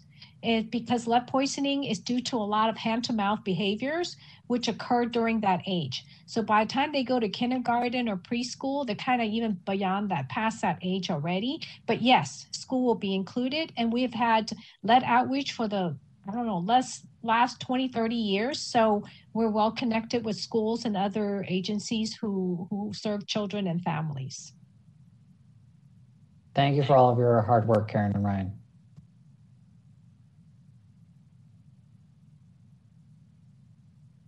Anyone else? And if not, maybe we can move to public comment then. Okay. Great. I will put the instructions for making a public comment up on the screen. And I did just become aware that we might be having some technical difficulties. So I'm also going to read the public comment number and instructions out loud. So if you would like to call in to comment on this item, which is the presentation on fixed lead SF, please dial 415-655-0001.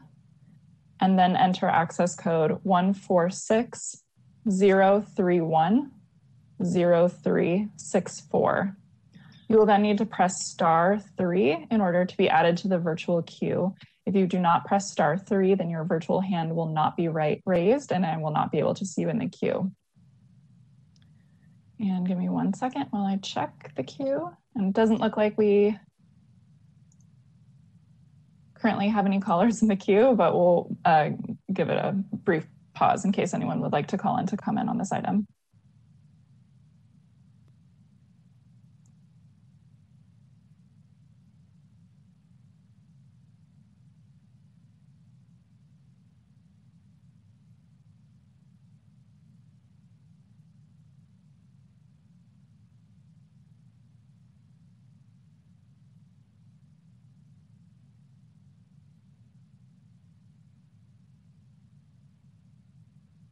Right now, I'm not seeing any callers in the queue.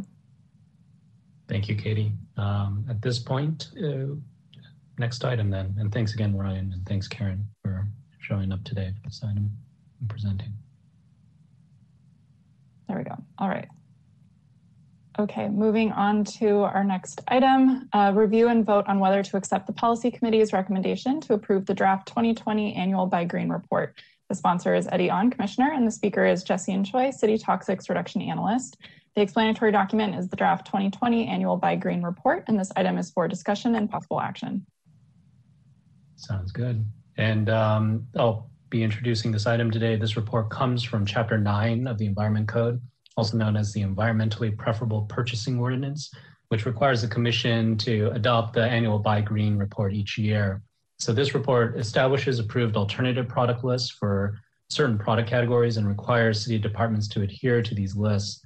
At the policy committee meeting on June 12th, we got an in-depth look at the draft report as well as project updates from the last year, and the committee voted to recommend that the Commission approve this report. So after we hear from Jesse about the Green Purchasing Program's accomplishments and activities for 2020, I'm hoping that we'll move this report forward today after voting on it. And with that, I'll turn it over to Jesse.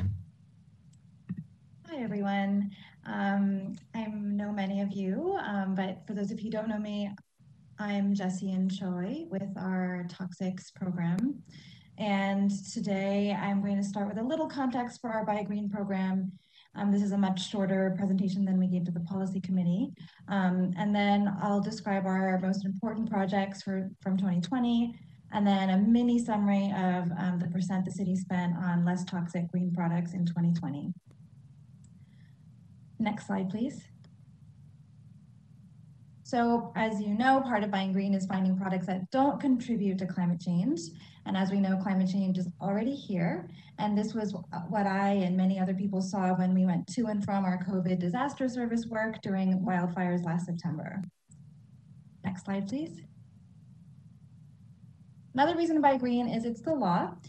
So there's two ordinances that govern what city purchases: the Buy Green Ordinance, which is Environment Code Chapter 2, and the Green Building Ordinance Chapter 7. Next slide. But you do not have to read those laws or read the fine print if you just come to sfapproved.org.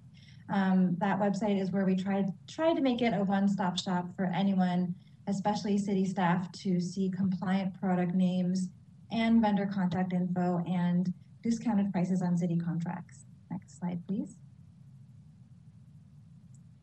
So now I'm going to talk about some of our most important projects from 2020. When COVID happened, we saw a huge increase in disinfectant use, but most common disinfectants like bleach can cause asthma, which makes COVID more dangerous. So we tried to help by creating a list of less toxic disinfectants that do not have asthma-causing ingredients. And it's actually harder than you think, but you can go to our website and just see the list that took a lot of work to create. Next slide, please. And so also in 2020, we passed regulations for three new product categories, which includes interior latex paints and primers. And we also updated regulations for 6 product categories. But I'll go through the new product categories first. So next slide, please. A new product category includes resilient flooring that does not require toxic cleaners like floor strippers, sealants, or finishes. Next slide, please. Another new category is upholstered seating. Next slide, please. And then we updated a lot of other regulations, which include cleaners, because a lot of cleaning products can cause asthma. Next slide, please. We also updated regulations for compostable bags, which need to have this logo on the product. And then next slide, please. We also updated regulations for IT products, which include all these things that look like my desk and maybe yours too. Next slide. And we also updated regs for lighting, such as Energy Star certified LEDs, not just any LEDs. And next slide, please. And the last updated regulations include a variety of office supplies. Next slide, please. So those were the regulations we worked on in 2020, passed in 2020. And we also worked on other projects, such as refrigerants. This was just a small side project, but as you may already know, refrigerants are in the top 10 list of climate solutions listed in Project Drawdown. And hydrofluorocarbon refrigerants are greenhouse gases with global warming potentials that can be 1,000 times higher than carbon dioxide. So we list more climate-friendly fridges and AC and other products on our website. Next slide, please. And so also in 2020, since we could not meet city staff in person to provide trainings, we created an online training video that any city staff can sign up to take. And we are going to require certain city staff to take. And so it even has music to keep you awake. So you'll see that soon. Next slide, please. And as for other projects, we also will be rolling out a new tool for city department directors. It's called the Directors Buy Green Dashboard, and it'll show how well departments are complying with our requirements. And so city directors can dive into their data by year and product category. Next slide, please. So in regards to what the city bought last year, we often, each time we do these annual reports, we share trends on just a few product categories. And so this year we have data on office papers and lighting. And so currently the city buys copy paper from one vendor. And the easiest way to steer staff to buy compliant papers and other office supplies has been to ask the vendor to not display non-compliant products in their customized online store for the city. And the success of this approach has been inconsistent over the years because of changes in products or contracts have sometimes resulted in incorrect or incomplete product blocking. So because of this, we chose to measure the percentage of compliance for copy paper. And so we require recycled content for all copy paper that we buy, 30% for colored copy paper and 100% for white paper. And the good news is that compliance was 92% in 2020 compared to 91% in 2017 and 87% in 2013. And so COVID made these numbers a lot more interesting because there was quite a drop in sales volume, as we might expect because most of us were working from home. Next slide, please. The other product category we analyzed was lighting. And this has been a challenging category because there's lots of kinds of lighting and lots of different uses for different lighting in different places. And so since 2015, the city simplified its lighting requirements to be LED only, specifically the Energy Star and other energy efficient ones. And so this year we just chose a simpler definition of green lighting that also sets a higher bar. So in these graphs, the LEDs are green and everything else is like the orange color is not green. And so overall, 68% of lighting bought by the city was compliant.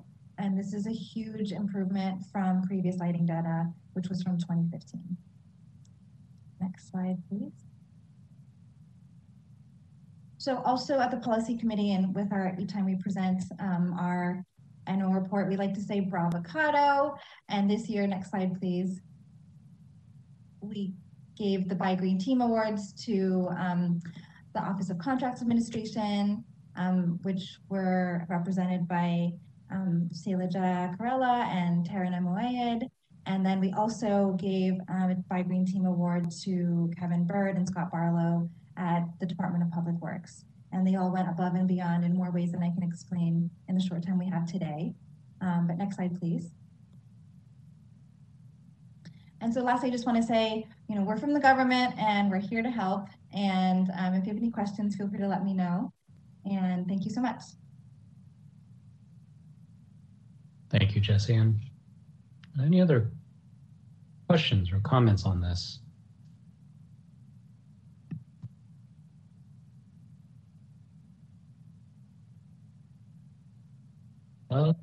Seeing no other questions or comments, can I have a motion then to approve this report?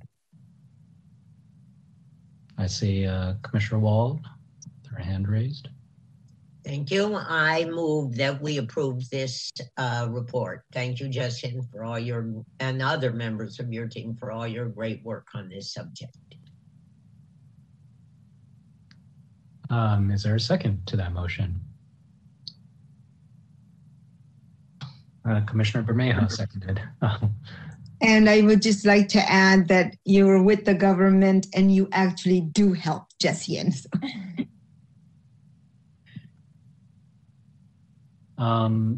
If now that we have a motion in a second, let's open up this public comment. Let's open up public comment right now, Katie. Great. I'll put the instructions up on the screen for anyone who would like to call in to comment on this item, which was the Buy Green report. And I'll also read out the number and instructions. So if you would like to make a public comment on this item, please dial the phone number 415-655-0001. You will then need to enter access code 146-031-0364. Then you'll need to press *3 in order to be added to the virtual queue. If you do not press *3, then I will not see your virtual hand raised and I will not be able to call on you. And we do currently have one caller in the queue. And so let me pull up my timer and you will have 3 minutes to make your comment and your time starts now. Can you hear me now? Yes. Okay. It's David Pilpel. Again, we still don't have the functionality on WebEx, so I'm juggling multiple screens and devices. Very frustrating. Of course, I support the efforts of Chris, Jessie, and Jenny, and the other staff to reduce city toxics use. Are there other examples of doing better, worse, or about the same with purchasing during the pandemic? I know the city purchased lots of masks and lots of supplies and all kinds of things, and I suspect that a lot of that bypassed some of the review that might have occurred. So are there either pandemic-related supplies that we want to call out or things to be aware of in terms of medical or other types of materials in the future? I bet a bunch of stuff was laminated, for example, that can't be easily recycled or reused. It's important to be both fun and draconian. That's for Jessie, but I do think that we miss the big picture sometimes. MTA, for example, that I follow very closely, purchased new ticket vending machines in the subway stations a few years ago and is replacing parking meter pay stations. Both efforts can generate lots of metal and electronic waste, or those supplies or materials can be reused or recycled. In some cases, MTA and other city departments generate paper receipts that may have BPA in the paper or the ink, and I don't know if that gets checked. Bottom line is, I think the Department of the Environment should be involved in all city department purchasing efforts and construction contracts. It should be that you're in until you decide that they're doing the right thing and you opt out, rather than you get consulted when you get consulted, or you're dealing with these more routine things as opposed to some of the bigger procurement things that some of these other departments aren't thinking environment as a concern. I hope that's clear. Thanks very much. Did you want me to respond? That's at your election, Jessian. Yeah, as you want. I'll allow it. In terms of like construction projects and the big purchases that the city makes, often in construction projects, we have the carpet regulation, which you all might already know about, which is still newish, but a few years old. And that one is pretty helpful because when people buy carpet, sometimes the competing manufacturers find out about it, however they do, and so they're able to kind of help everyone be in compliance. So that covers a big product category that, big volumes of carpet. We wish we could cover many, purchases and every single purchase in real time, but that's a technical issue that I don't know that any organization has been able to solve. Thank you, Jessian. And just to confirm, no other public comment, right, Katie? No, there's no additional callers. So in that case, let's do the roll call vote at this point. All right, President Stevenson is excused. Vice President On? Aye. Commissioner Bermejo? Aye. Commissioner Hunter? Aye. Commissioner Sullivan is excused. Commissioner Wald? Aye. And Commissioner Wan? Aye. Great. Thanks again, Chris and Jen and Jessian. Good seeing you as always. Okay, well, next item then. All right, moving on to the next item, department budget update. The sponsor is Deborah Rafael, Director, and the speakers are Joseph Salem, Program Manager, Finance and Administration, and Charles Sheehan, Chief Policy and Public Affairs Officer, and this item is for discussion. Thank you. Hopefully good news, Director Rafael. Yes, oh my goodness. So this has absolutely been a team effort. This is my 7th budget that I've participated in, and it is a budget process like no other, as you know. This is a budget that's been before you multiple times. We brought it before, we made even a special commission meeting in March to talk about the challenges we were having, to engage with you about opportunities to make the point that funding is inadequate and we need help, to make the point that the general fund potentially should not be a bright line for our department. And we came back to you again a second time in March and in May.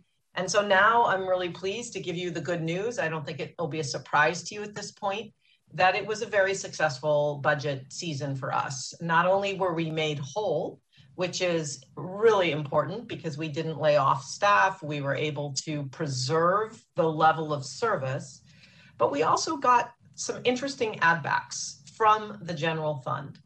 And so what I'm going to ask tonight is that Joe Salem will give you a presentation on the budget part, and then Charles Sheehan will talk about those add backs. And I just want to end with expressing my deep gratitude for the way you had my back personally, the way you had the back of the department. You had the intention and you carried the importance of the environment with you in all the letters that were written and in your phone calls.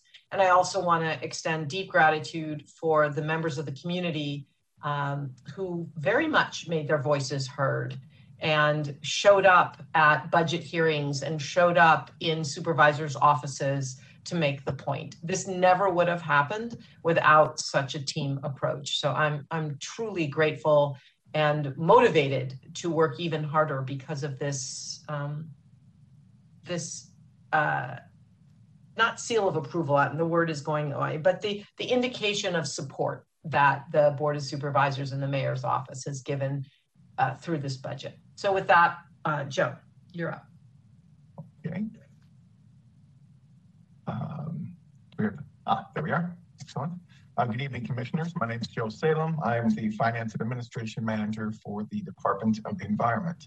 I'm here tonight to give a very brief presentation on the final Board of Supervisors approved annual appropriation ordinance, or AAO, budget for the Department of the Environment.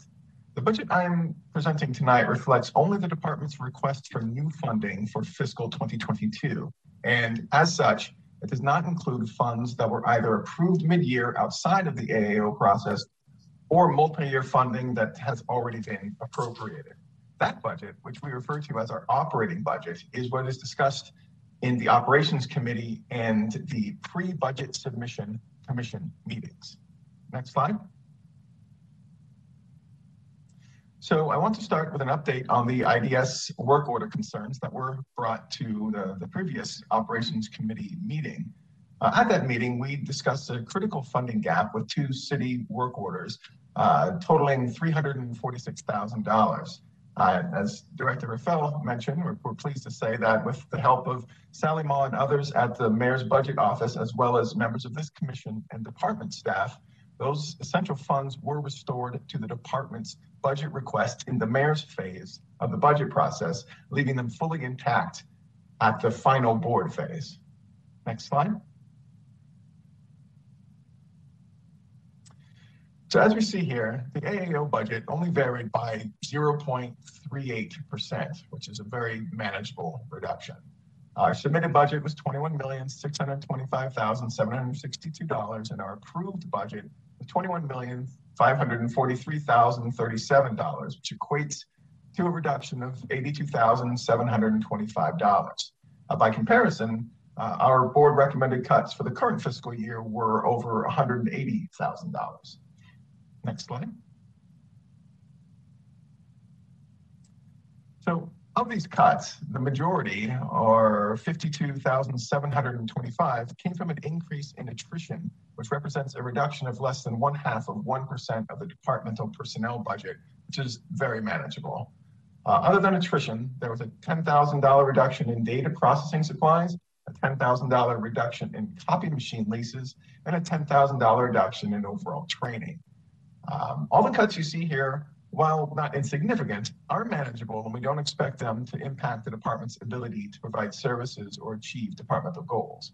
I would also like to note that of the $82,750 that was in the reduction, all but $5,000 was solid waste impound funding, and as such, it will be placed into a reserve which is accessible to the department in future fiscal years. Next slide, please. Lastly, as Director Rafael also mentioned, and what I think is a very exciting development, the Board of Supervisors awarded the department 3 general fund appropriated add-backs totaling $1,099,000 over the next 2 fiscal years. I'm going to turn it over to Charles Sheehan now to discuss these 3 projects. Thank you, Joe. Hello, Commissioners. Charles Sheehan, Policy and Public Affairs for the department. I'm going to start with the add-backs on the at the very bottom.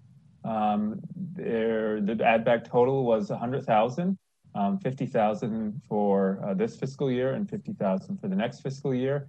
The description has it correct. It's for a composting programs in District 5, potentially around some of their gardening initiatives in various neighborhoods. We've received similar add-backs, focusing on other districts in the past, and we expect to be working with the District 5 office on implementation throughout the year. The add-backs above that refer to the proposals for a climate action funding study for long-term funding solutions for climate action, as well as kind of seed funding for a climate equity hub. These arose out of proposals that were brought forward by Supervisor Mandelman, Supervisor Marr. Many of the early initial ideas were discussed at the commission, and the origin for these ideas can be traced back to the Climate Emergency Advocates and even the Energy Efficiency Coordinating Committee of 2017. So there's been a long history on this topic. And what you see before you is kind of 2 funding streams. One, to fund a climate action funding study that will help us assess, what we need to help San Francisco transform our buildings into zero emission buildings. It's going to take millions, maybe even billions of dollars. And how much funding we need, where it's going to come from is unknown at this point. And so we're going to take a look at that by looking and working with fellow universities, think tanks, labor organizations, and we'll try and understand the real cost of climate action, maybe do some polling for San Francisco to see what message and what pathway might work best, and it could culminate in a ballot measure. And so that's the climate action funding study, and it's only funding for 1 year. And then above that, we have some add back funding to kind of begin the outlines of that climate equity hub that we've been talking about for a couple of months. And the funding will go for some consulting dollars so we can really help study and bring in the community, like, what does this look like? You know, are there models elsewhere like the Washington, D.C. model that will work here? And there's also some funding for some staff participation in that process as well. And that funding is split over 2 years. That's it for the add backs. I don't know if, Joe, there's another slide, but is there another slide, Joe? Or Katie? Questions, okay. So we're at the questions. And so Joe and I can both take questions if now is the appropriate time. Correct, yes, I'm sorry. I was just going to conclude with the fact, acknowledging Director Rafael's statement about the fact that it was a challenging year in terms of the budget process, but I'm very, very pleased with the outcome of this budget that was approved. And with that, I'm happy to take any questions that you have. Questions, comments from colleagues? Yes, Commissioner Wall. Thank you. This is, of course, a really great outcome. And I think probably that there were moments when every single one of us thought that it could not possibly, and the saga of the budget could not possibly end well. So, I mean, it's really a fabulous, fabulous outcome. My question is about, you know, what, if any, plans, I know it's very, very early, you have to run some of your action plans for using these new funds past the commission or maybe one of the committees, so that, you know, we can have a sense of what all it is you are planning to do, and we can maybe figure out whether there are activities that we can engage in either as an official commission or subcommittee, or as individuals that will help produce the kind of result at the end of year one and for one of them and the end of year two for the other that we're all hoping to see. Thank you, Commissioner. I can take this one. So I think the answer is yes. We do plan to bring this either to committee or the full commission, probably both with the draft outline for what the climate action funding study would look like. And the setting up the climate equity hub will be a very kind of community collaborative process. And so there might be multiple times we bring that to the commission, or at least involve commissioners in setting that up informally, because we know we're going to invite the community members in that helped us, you know, that helped generate the idea and help us get some of that funding. So I do think you will be seeing this topic again, probably more than once. And if I could chime in on that too, yeah, Charles is absolutely right. And in terms of the funding, you know, the funding study, it'll be really interesting for us to think about what role the commission wants to play in that endeavor. There will be a convening, I'm not sure exactly who is going to coordinate it yet. As you say, Commissioner Wald, it's a bit early days in structuring it. And I think it would be a very exciting, actually, project for the commission to engage in a deep way. So as I personally start to put my thinking together, I would love to have the policy committee's brain on this, collective brain, to think about how we use the talents of all of the commission members on this. It's going to be very interesting and exciting, and I know a lot of eyes are going to be on the end product. So.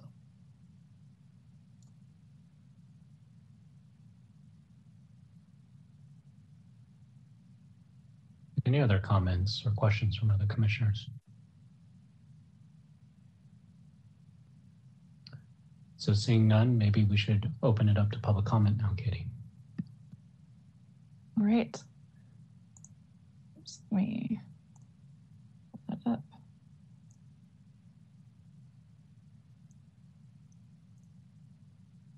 There we go. All right, so I've just shared the instructions for making a public comment up on the screen. And I will also read the information out for anyone who would like to call in to comment on this agenda item, which was the budget update. Please dial phone number 415-655-0001. Enter access code 146031-0364. You will then need to press *3 in order to be added to the virtual queue. And if you do not press *3, I will not be able to see your virtual hand be raised. And you will also have 3 minutes to make your comment. And I do see we have a caller in the queue, and so I will pull up our timer, and your time will start now. Can you hear me? Yes. Okay, it's David Pilpel again. This is on item 9, the budget update. So where is the presentation? I don't see it posted on the meeting website, and I can't comment without it because I can't scroll back on WebEx. This is incredibly frustrating, and I'm really getting annoyed. The barriers to public participation that seem to exist here tonight are significant, and shame on this process. I'm very tempted to file a sunshine complaint about this meeting, and you should convince me why I shouldn't do that. You know, I am really, really unhappy, and I've been unhappy before at commission meetings for failure to get it right, but this is just, you know, over the top. And, you know, I need to see the presentation. It's not posted.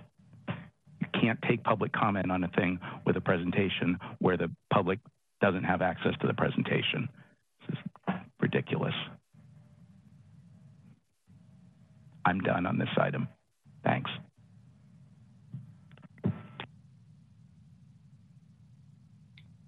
All right. Any other public comment on this item, Katie? I'm seeing no additional callers in the queue. And just, you know, typically the commission's policy is not to respond directly to public comment, but I'm sure we can figure out a way to get those materials posted online.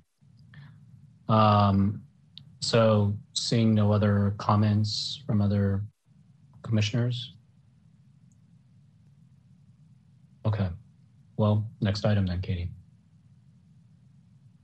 All right, moving on to our next item, Director's Report. The speaker is Deborah Feld, Director, and the explanatory document is the Director's Report, and this item is for discussion.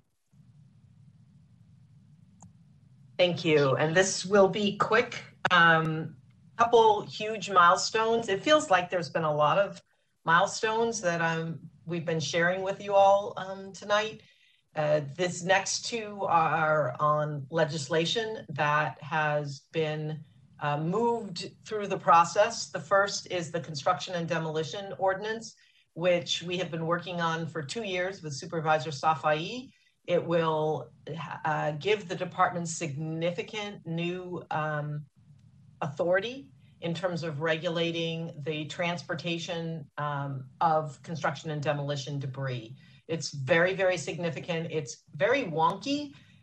And yet what's beautiful about it is it codifies a partnership between Public Works, Public Health, the Sheriff, and the Department of the Environment. It gets us all working together in a very consolidated and coordinated fashion to deal with illegal dumping, as well as the proper disposal or disposition, really, of construction and demolition waste. So it's a huge percent of what goes to landfill right now. So we need to deal with it because this material should not be going to landfill. And this is going to give us some real tools in order to deal with people who aren't doing the right thing. So that got moved out of committee, of the land use committee, unanimously, and it will go before the full board when they come back from recess in September. The second initiative, the second piece of legislation that is moved out of land use and actually moved through the full board very quickly was Chapter 9 of the Environment Code, which is the city's goals for climate, and as well as roles and responsibilities for city departments. Both of those pieces of legislation you heard about at the commission, both of them had resolutions and support. So the commission very much weighed in, and you shaped both of them significantly. So I really appreciate all the partnership and support of the commission.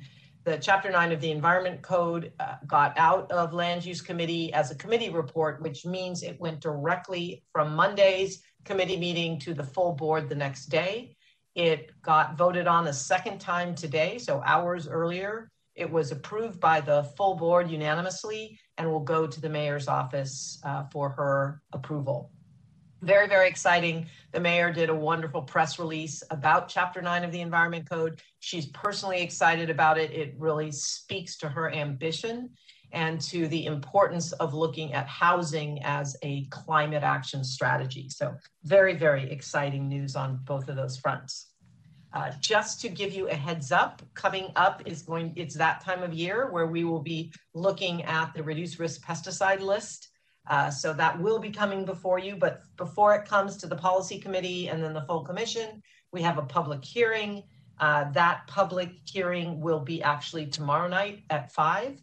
Or tomorrow afternoon at 5, once we understand if there are any concerns of the public and what comments people have, we will then agendize this at a policy committee meeting where there will be a recommendation. And once there is, then it'll go before the full commission. So just know that that's probably coming your way in September.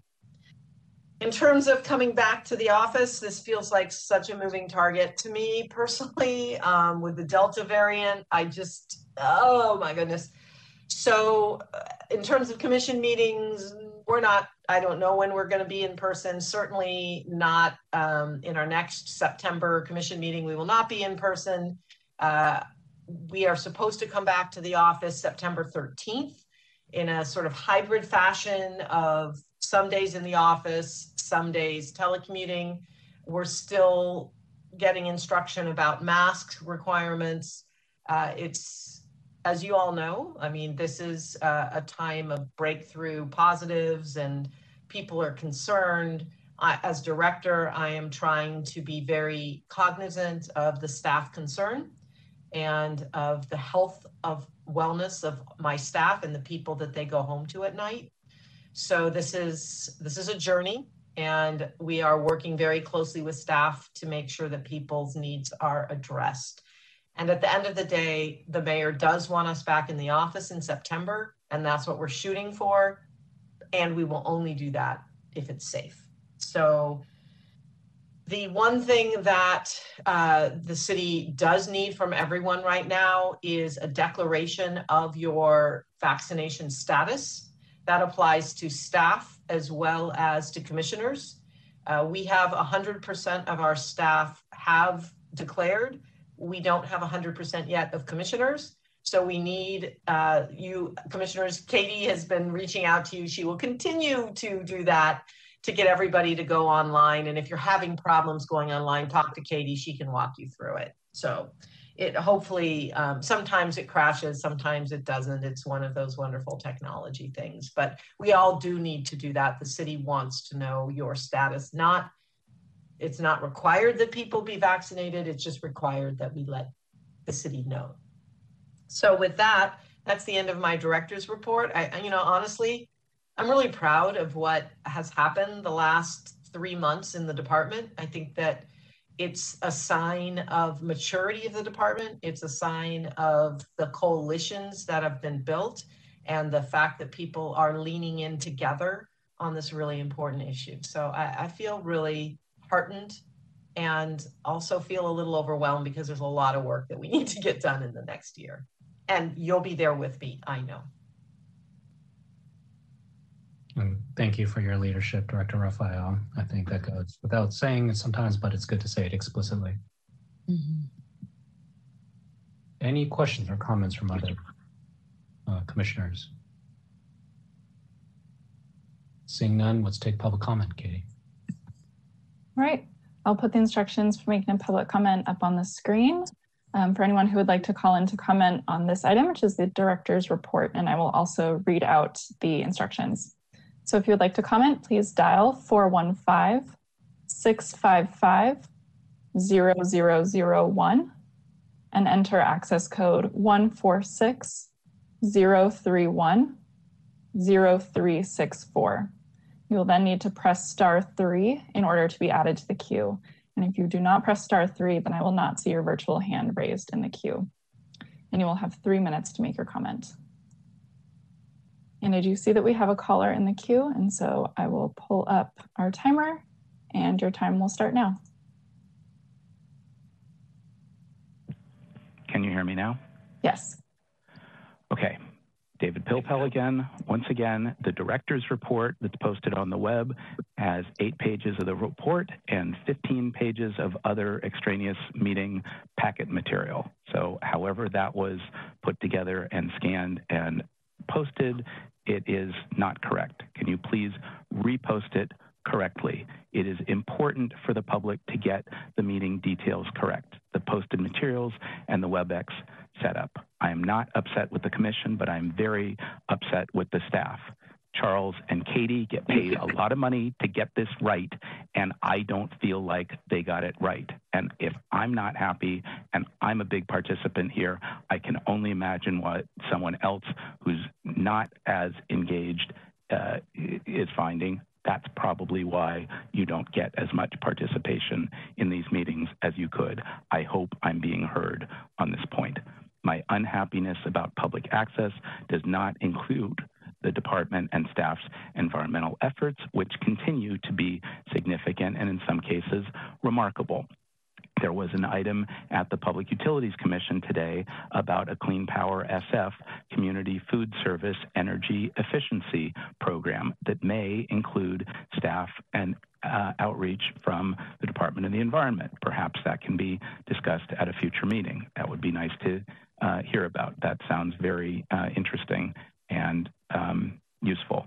The Controller's Office has set up a refuse working group to review the issue of how we regulate refuse collection and disposal and the 1932 ordinance and related matters.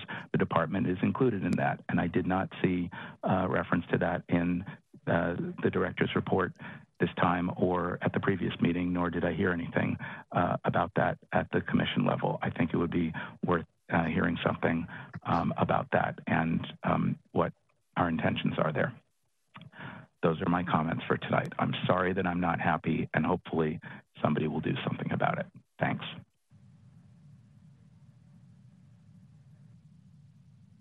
Anyone else in the queue, Katie? I'm not seeing any additional callers in the queue. Okay, seeing none then. Next item, please. All right, moving on to our next item, committee reports, and this item is for discussion.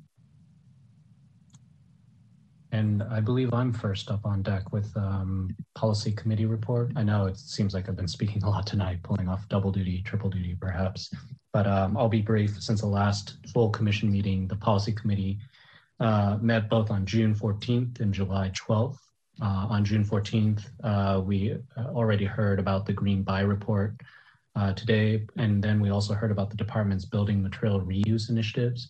And then on July 12th, we heard about updated recommendations from SFCTA's Congestion Management Initiative, as well as BayREN, the Bay Area Regional Energy Network's progress to date.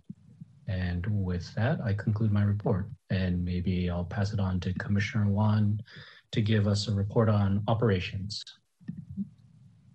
Thank you. The Operations Committee, we met last week on July 21st. First, we had a presentation from Polly Ojia on the department's Healthy Homes, Healthy Child Cares project, which included NetMed swap outs and educational outreach. And then we heard also from Jennifer Zhang on the lessons learned from the department's brand audit that we very look forward to looking at the new brand in the near future. And then our next operations committee meeting will be on Wednesday, October 20th. Thank you, Commissioner Wong. Any other comments or questions from other commissioners? Seeing none, let's go on to public comment then, Katie. All right, I will share the instructions for making a public comment up on the screen. For anyone who would like to call in to comment on the committee reports. And I'll also read out the instructions. So please dial 415-655-0001 and enter access code 146-031-0364. And you will then need to press *3 in order to be added to the queue. And you will have 3 minutes to make your comment. And I'm not currently seeing any callers in the queue, but we'll take a brief pause.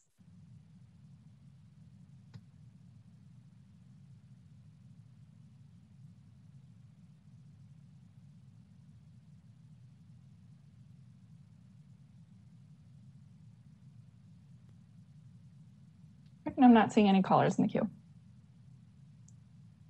Okay, so next item then. All right, moving on to our next item, announcements, and this item is for discussion.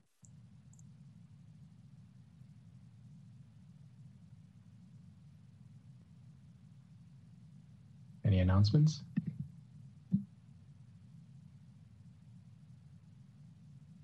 Okay, seeing none, then let's open it up for public comment too. All right, I will put the instructions for making a public comment back up on the screen, and I will also read them out loud in case they are not appearing on the screen for anyone. So please dial 415-655-0001 and enter access code 146-031-0364. And you will then need to press *3 in order to be added to the queue. And give me 1 second while I check our queue. And I'm not currently seeing any callers, but we will take another brief pause in case anyone would like to call in.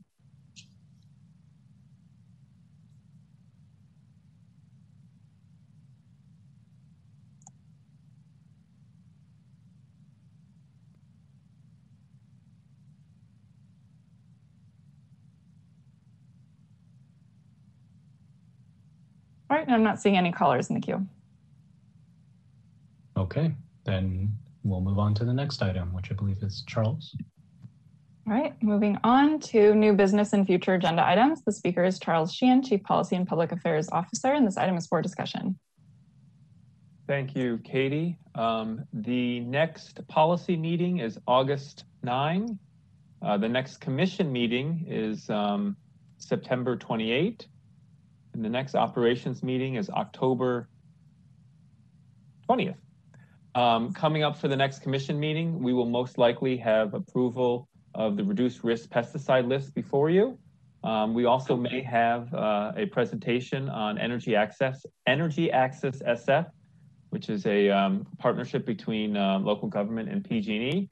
And maybe for this meeting coming up or future meetings, a look at the department's record retention policies. That's it for new business. Happy to take any questions. I'd like to just add that on the public comment, the 2 items that were mentioned are actually really good ideas for future agenda items too.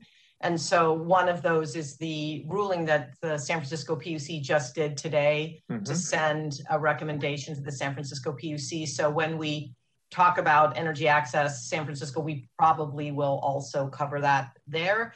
And then the other with the refuse working group, we have to figure out how best to cover that because it's at very nascent stage and I'm not sure, but I do think that this commission would be very interested and maybe we invite the controller's office to do a presentation on how they're approaching it. We're a participant in a much larger process. So those are things that I think also could be future agenda items.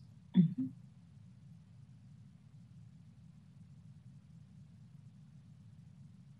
Any other additions from other commissioners?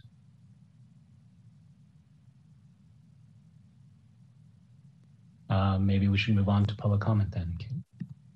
All right, I'll put the instructions for making public comment back up on the screen. And I will also read the instructions for anyone who would like to call in. Please dial 415-655-0001 and enter access code 146031-0364. And you will then need to press *3 in order to be added to the queue. And you will have 3 minutes to make your comment. And give me 1 second. And I do see that we have a caller in the queue. And so I will pull up the timer and your time will start now. David Pilpel again. I'm just tired.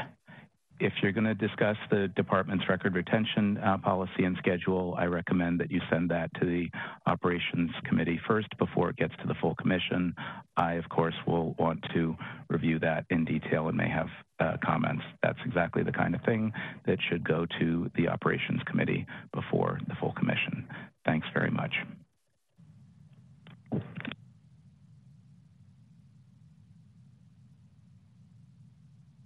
Anyone else, Katie?